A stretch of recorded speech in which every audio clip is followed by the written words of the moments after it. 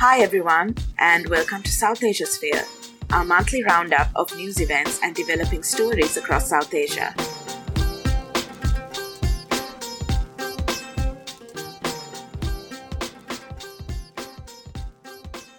I'm Raisa, and I'm joined by my colleagues Shubhanga, Malan and Shweta from Colombo, as well as Aimun from Karachi and Sana from New Delhi. Hi guys. Hello. Hello. Hi. Hi.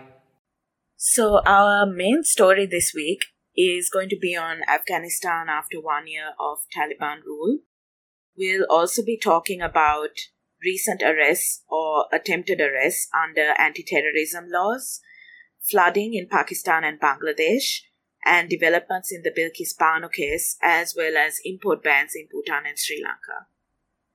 Let's begin with the situation in Afghanistan. कहानी काबुल की, जी हाँ, उस काबुल की जहां पिछले 20 साल से अमेरिकी फौज की मदद से एक ही सरकार चल रही थी। आज वही काबुल तालिबान की वापसी का गवाह बना है। Afghans are thronging to Kabul's airport, desperate to get on planes and leave the country at any cost. America Afghanistan में मकासद हासिल नहीं कर सका, अमेरिका के साथ अच्छे ताल्लुकात चाहते हैं। Thanks, Raisa. So, August 15th marked 1 year since the departure of the last foreign forces from Afghanistan, and the Taliban entered Kabul and took control of the country, forcing hundreds and thousands of people to flee Afghanistan. And over this past year, we have seen increasing human rights violations against women. And despite their initial promises that women would be allowed to exercise their rights, the Taliban has systematically excluded women from work, education, and political participation. Since the takeover, public protests have also become more dangerous. Dozens of women have been arrested and tortured for holding peaceful protests demanding their rights.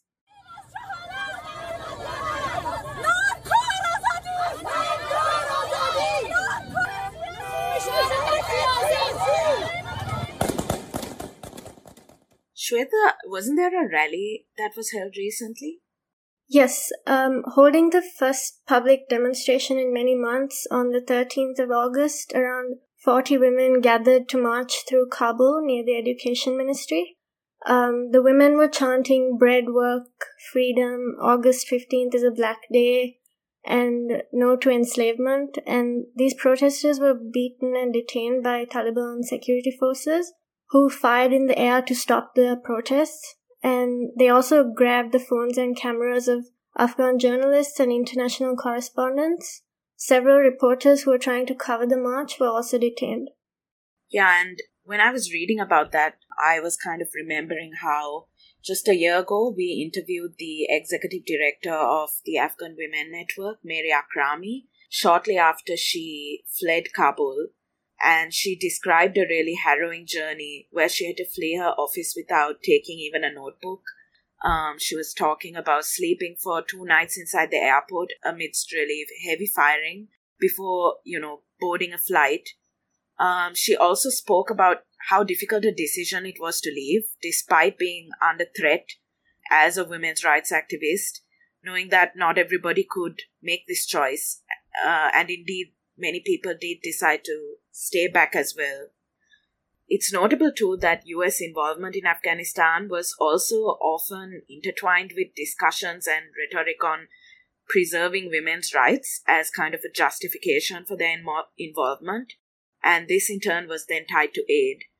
And the hasty exit of the US military from Afghanistan has kind of revealed the brittleness of this rhetoric, at least in terms of, their involvement. And it did plunge the country into crisis when the Taliban took over Kabul.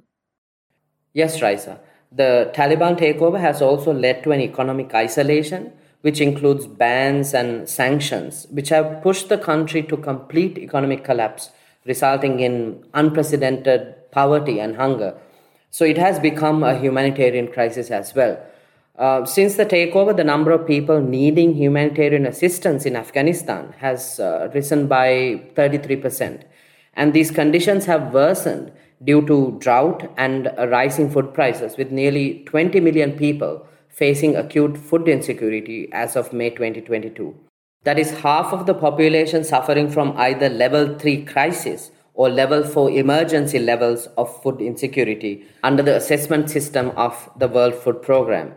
Over 1 million children under 5 are suffering from acute malnutrition. Now, at the root of this crisis are the sanctions from countries like the US, which prevent aid from reaching the needy. There's also a nationwide shortage of banknotes where people cannot pay for daily expenses, and also businesses are unable to pay their salaries. That's right, Marlon. So, Afghanistan's central bank was cut off from the international banking system as part of the sanctions by the US and other governments. And this restricted Afghan's interaction with international financial institutions like World Bank, IMF, Asian Development Bank, and others.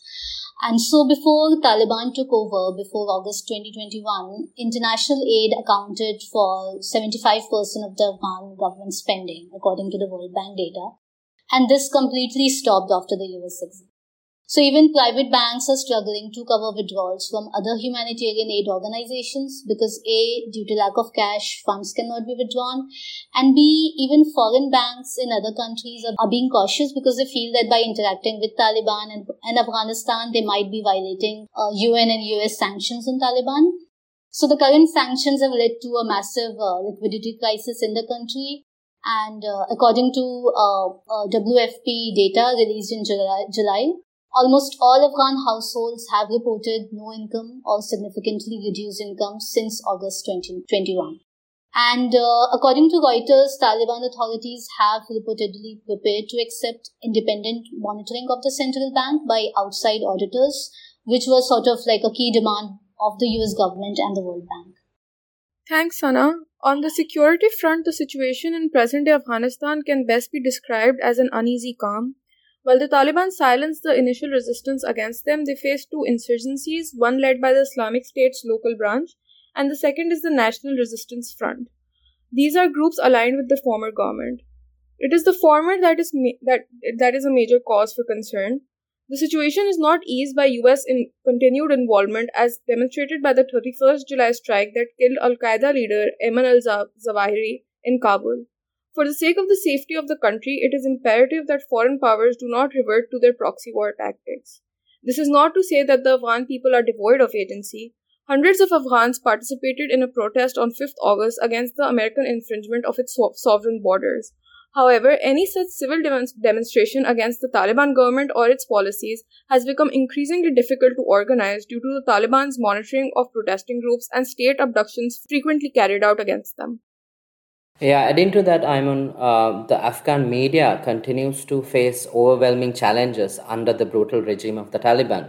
The Afghanistan Federation of Journalists and Media states that over 200 media outlets have ceased operations, and 7,000 media workers, especially women, have lost their jobs in the past year.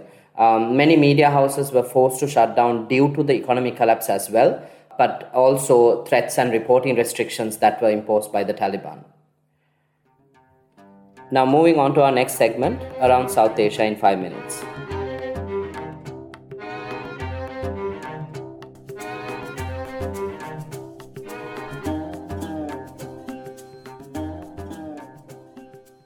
To begin, on 22nd August, the Islamabad High Court initiated contempt proceedings against former Prime Minister and PTI Chairman Imran Khan for passing what the court viewed as controversial remarks at a political rally against female Sessions Court Judge Zeba Chaudhary. Chaudhary approved a 2-day remand for PTI member Shehbaz Gill. The decision was taken by acting Islamabad High Court Chief Justice Amir Farooq after Khan was booked under Section 7 of the Anti-Terrorism Act for threatening the judge and the police officers involved in Gill's arrest. However, the court has granted Khan pre-arrest protective bail. Khan was scheduled to appear in court to respond to the allegations on 31st August and has offered to take back his words to sort out the matter. Whatever the outcome of this situation might be, it should be kept in mind that such state benevolence in the face of terrorism charges is rarely afforded to the common man. Now in Sri Lanka, the government led by President Ranil Wickremesinghe is engaging in what is being dubbed as a witch hunt against the main faces of the Sri Lanka protests. Now, from Wickremesinghe's appointment to August 31st, there have been 133 protesters who were arrested. 3 who have been abducted, and over a dozen travel bans have been imposed on protesters. Vasantha Mudalige, the convener of the University Student Unions, along with Hashan Gunatilaka and Galvava Siridhammathera, were arrested and detained under the draconian legislation of Prevention of Terrorism Act. While there was widespread condemnation of this move by human rights organizations and activists, this sets a very dangerous precedent and creates a climate of fear and intimidation for those who are merely exercising their fundamental right to protest.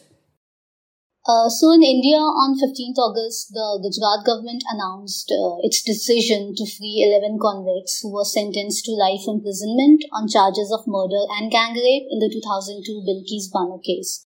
Bilkis Bano was gang raped and 14 people were killed, including her 3-year-old daughter, by a Hindu mob during the 2002 Gujarat riots.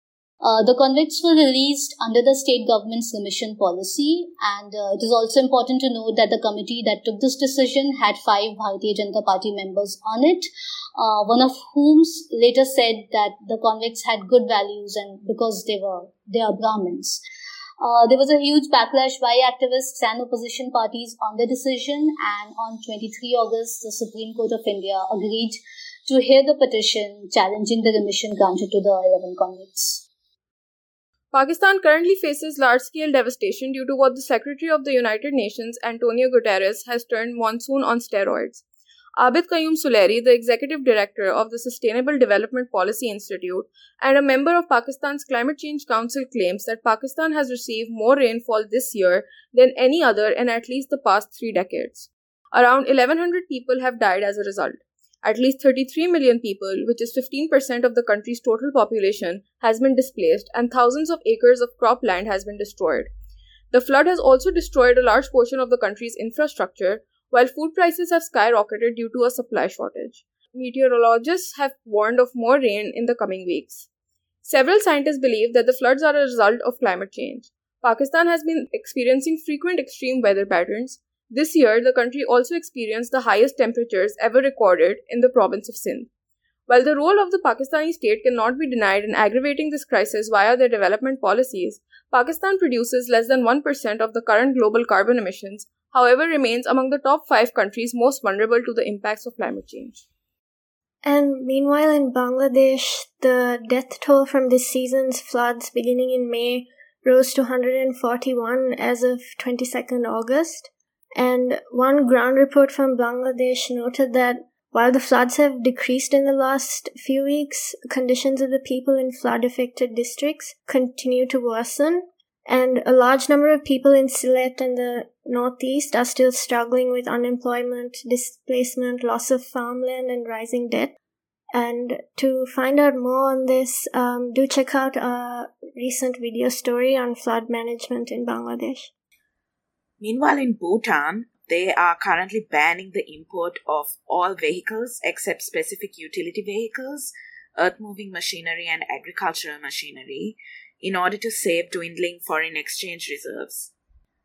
So in Bhutan, foreign exchange reserves have declined to $970 million by December 2021.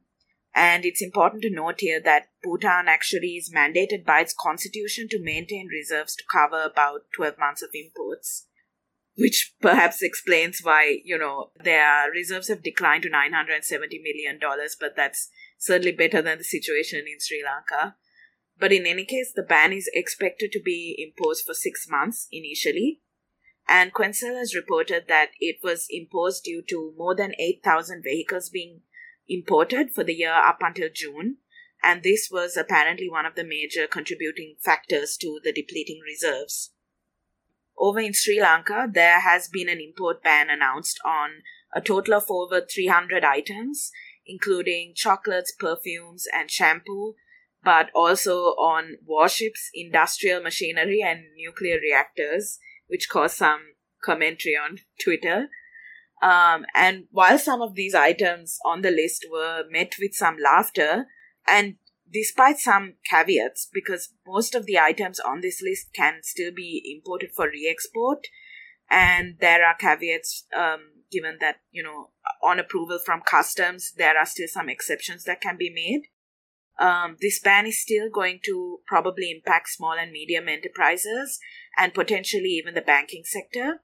Unlike in Bhutan, this signals Sri Lanka's continued shortage of foreign currency and is probably a move to appease IMF officials, some of whom are in Colombo to continue talks. And in fact, they just announced today that they have reached a staff-level agreement, which is surprisingly fast.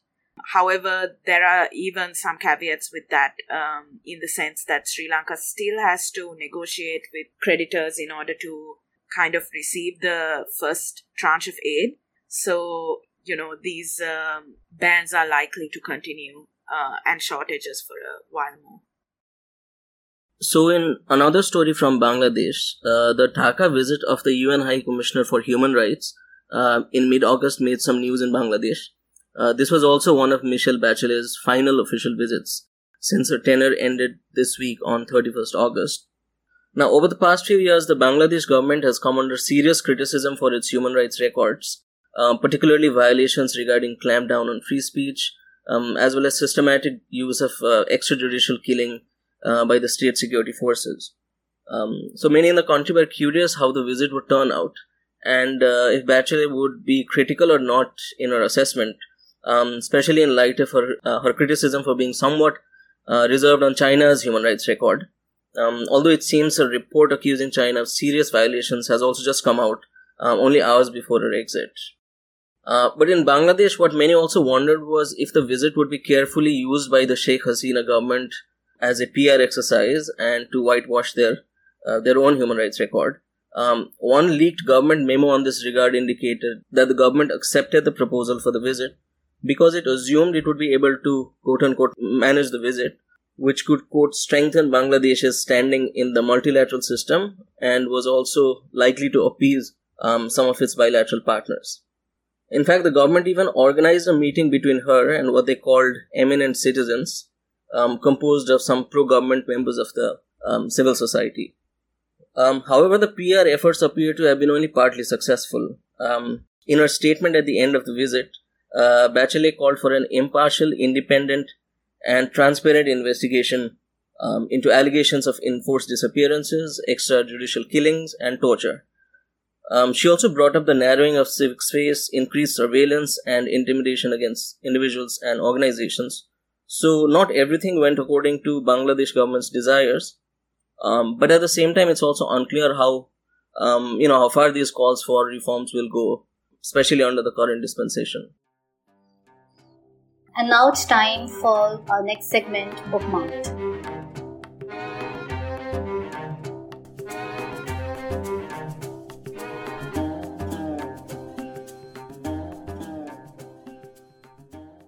So India and Pakistan recently observed 75 years of partition, and I thought it would be a good time to revisit the 1974 classic Garam Hawa or Scorching Wind, directed by M.S. Satya and adapted by Kaifi Azmi and Shama Zaidi from an unpublished story by Ismat Chugtai.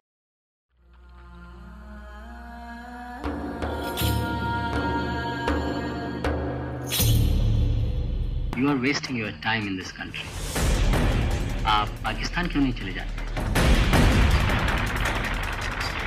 जो भागे हैं, उनकी सजा उन्हें क्यों दी जाए जो न भागे हैं और न भागना चाहते? So the film is set in post-partition India and shows the struggle of a Muslim family who decides to stay in India after partition. The protagonist Salim Mirza is a respected businessman, and after partition, many of his relatives start to move to Karachi, Pakistan.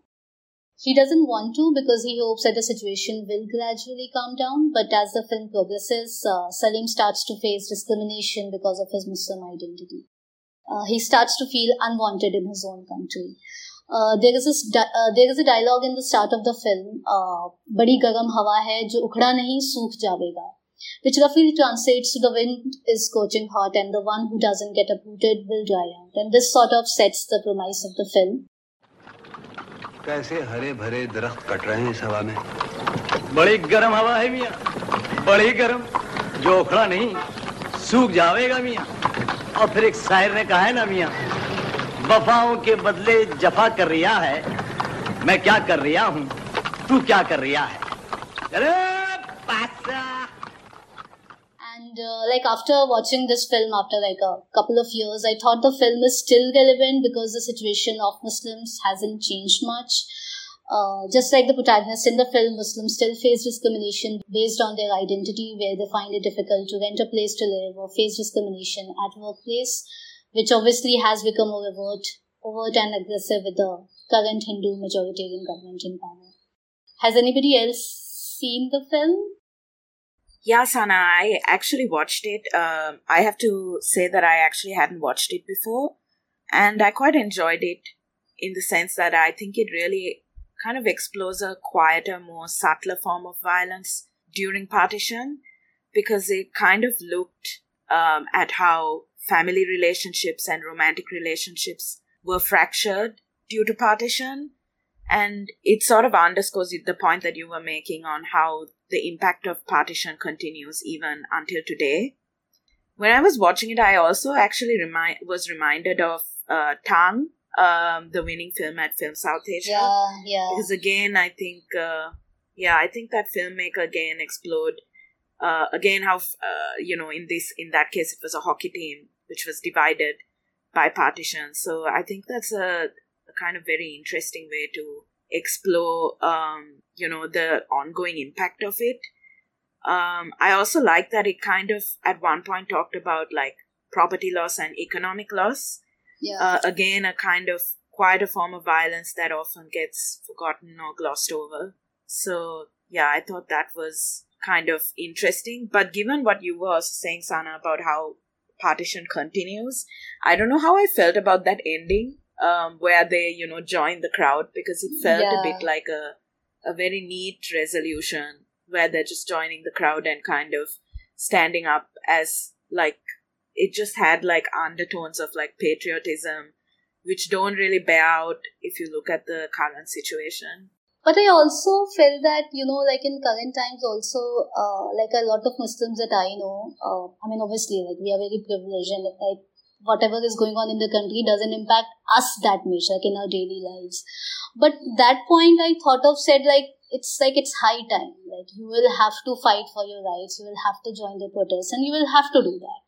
So, I took it that way. That was the point where, in the whole film, he sort of, stops his son to not join the protest or be part of it. But towards the end, he sort of, gives permission that go and join the protest. Yeah, and in that sense, there were parts where I also couldn't help but relate it to what's happening in Sri Lanka as well, with all the discussion about, joining protests, not joining protests, and what's going on now with the current government. So I was definitely also thinking about Sri Lanka during it. Even some of the things that they were doing to adapt was just reminding me of some of the things we're going through right now. So I think it was a really relevant watch in that sense.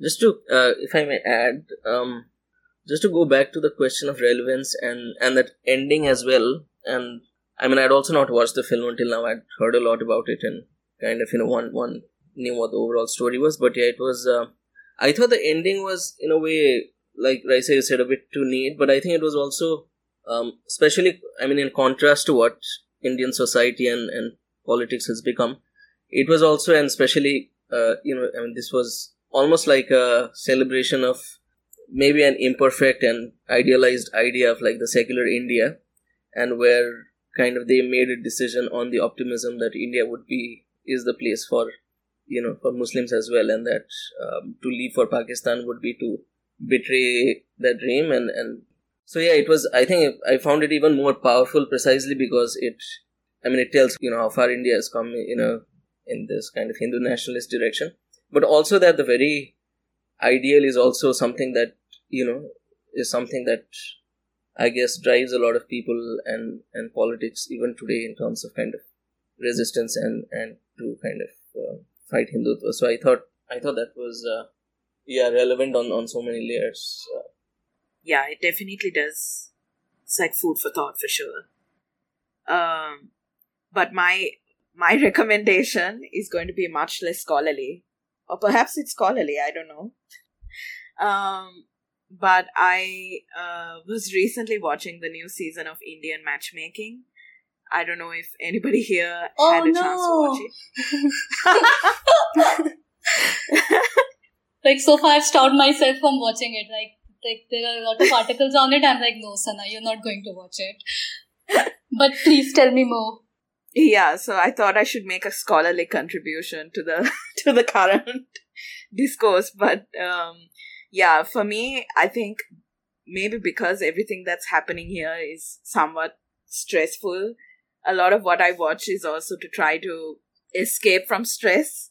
And it might sound strange because in some ways this kind of genre can make you feel angry.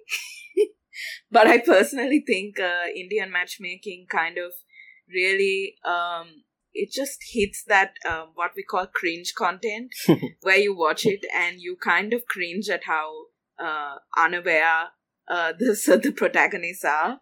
And I think because it's set squarely in upper class kind of Bombay, and it explores kind of the Indian marriage industry, arranged marriage industry, I think it's safe to say that it really brings out that aspect of it. There's something that, it's just interesting to watch to escape from what's going on. I'm back! In the past, matchmaking was easy, but it has become tough for me. For some clients, since years I'm working, and still they are unmarried. It's everything written in destiny. I'm just a person who God has sent me to match you all.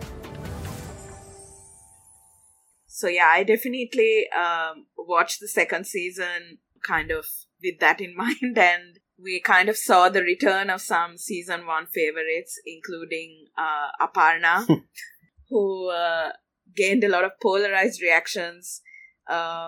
I personally kind of like her because she's like a living meme, and she has just a tiny bit of self-awareness whilst at the same time being mostly unaware.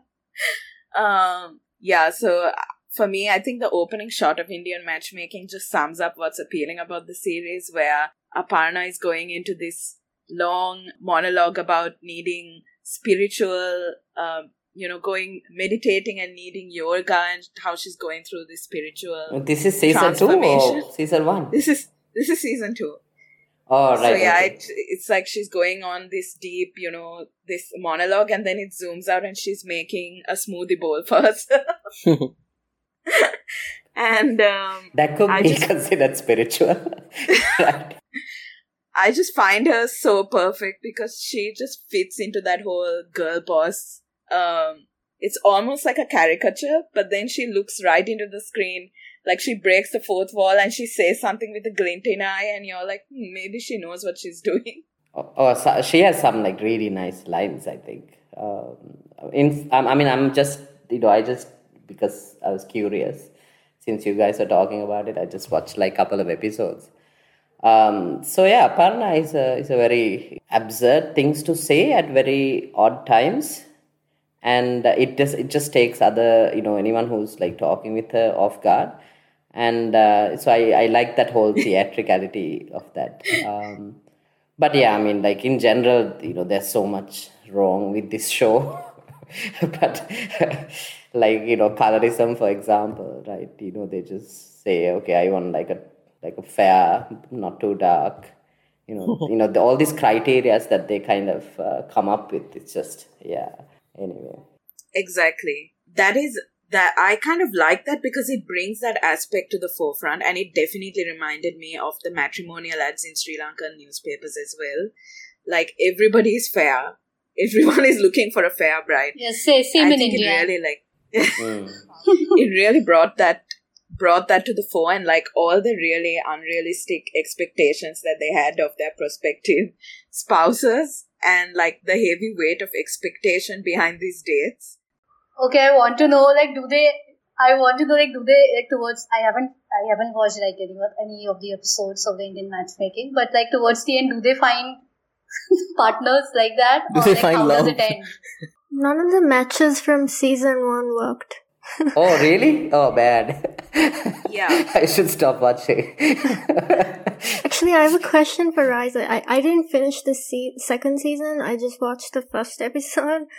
So in season 1, I guess Seema auntie, she kind of has this like bias towards like men, right? She calls them good boys or whatever, and the women, she's like they're difficult and stubborn, and like, does she still do that, or has there been like some kind of character arc? Because there was a lot of backlash. Oh, really? Yeah, so okay. I definitely think that she's certainly received some of that backlash and heard it because it was so memed. And it is true that, she kept, the word that she used to use was compromise. She's like, girls have to compromise, they can't be so, they can't be so demanding. And that is also why I liked Aparna, because she was a little complicated in that despite her obliviousness, she kind of pushed back on that. And she's like, you know what, I'm not going to apologize for wanting what I want. And I want to, I have my work and I also want this. And like, this is what I'm looking for. So that is also why I liked Aparna. But in terms of Seema, I think, so she had changed her word. She no longer used compromise. I think that was her reaction to the criticism. She was like saying patience. She was like, people, patience is key. Relationships, there needs to be patience. So she was kind of pushing the same kind of thing. And well, the only other discernible change that I would see is that she had learned at least to get a little bit less frustrated when girls said that they didn't want a match. There would still be like this pushback, especially, again, there's definitely an imbalance. Like when boys said that they didn't feel a spark, I feel like she was less hard on them than she was with the girls. That was still there. But I think she had somewhat learned a bit from the backlash and she was trying to kind of moderate, but not entirely successfully, in my opinion. And there were also things that she glossed over too, like, or she was a little bit like blunt on. I think the thing that struck out to me the most was there was a perspective, there was like a Sikh family who was like looking for a match. And then she asked the father, when did you migrate to the US? And he just paused and said, I moved in 1983. And you could see that he was thinking, like, should I say it? Should I talk about, like, the reason why I migrated? And then he decides not to, because clearly he's like, maybe this isn't the kind of show where we talk about these things. And he just goes on.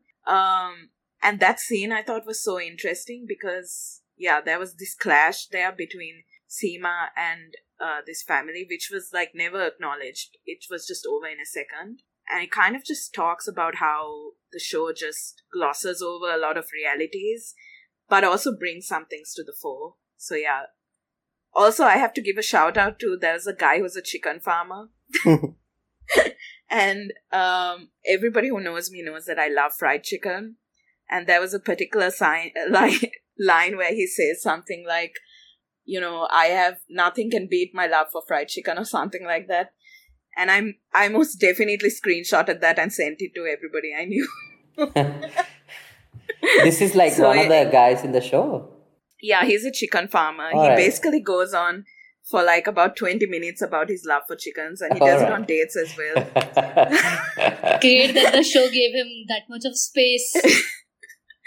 Again, I personally loved it because I love fried chicken. So I was like, this is just great meme content. So I just like screenshotted that and I have that screenshot with me still. Anyway, that was my recommendation for this month. If you want to watch cringe content, that is. And on that note, that's it for this edition of South Asia Sphere. Do head to our website, himalmag.com, to see more of Himal's work. And while you're at it, check out our membership plans and support us. Thanks, everyone. Bye. Bye. Bye. Bye. Bye.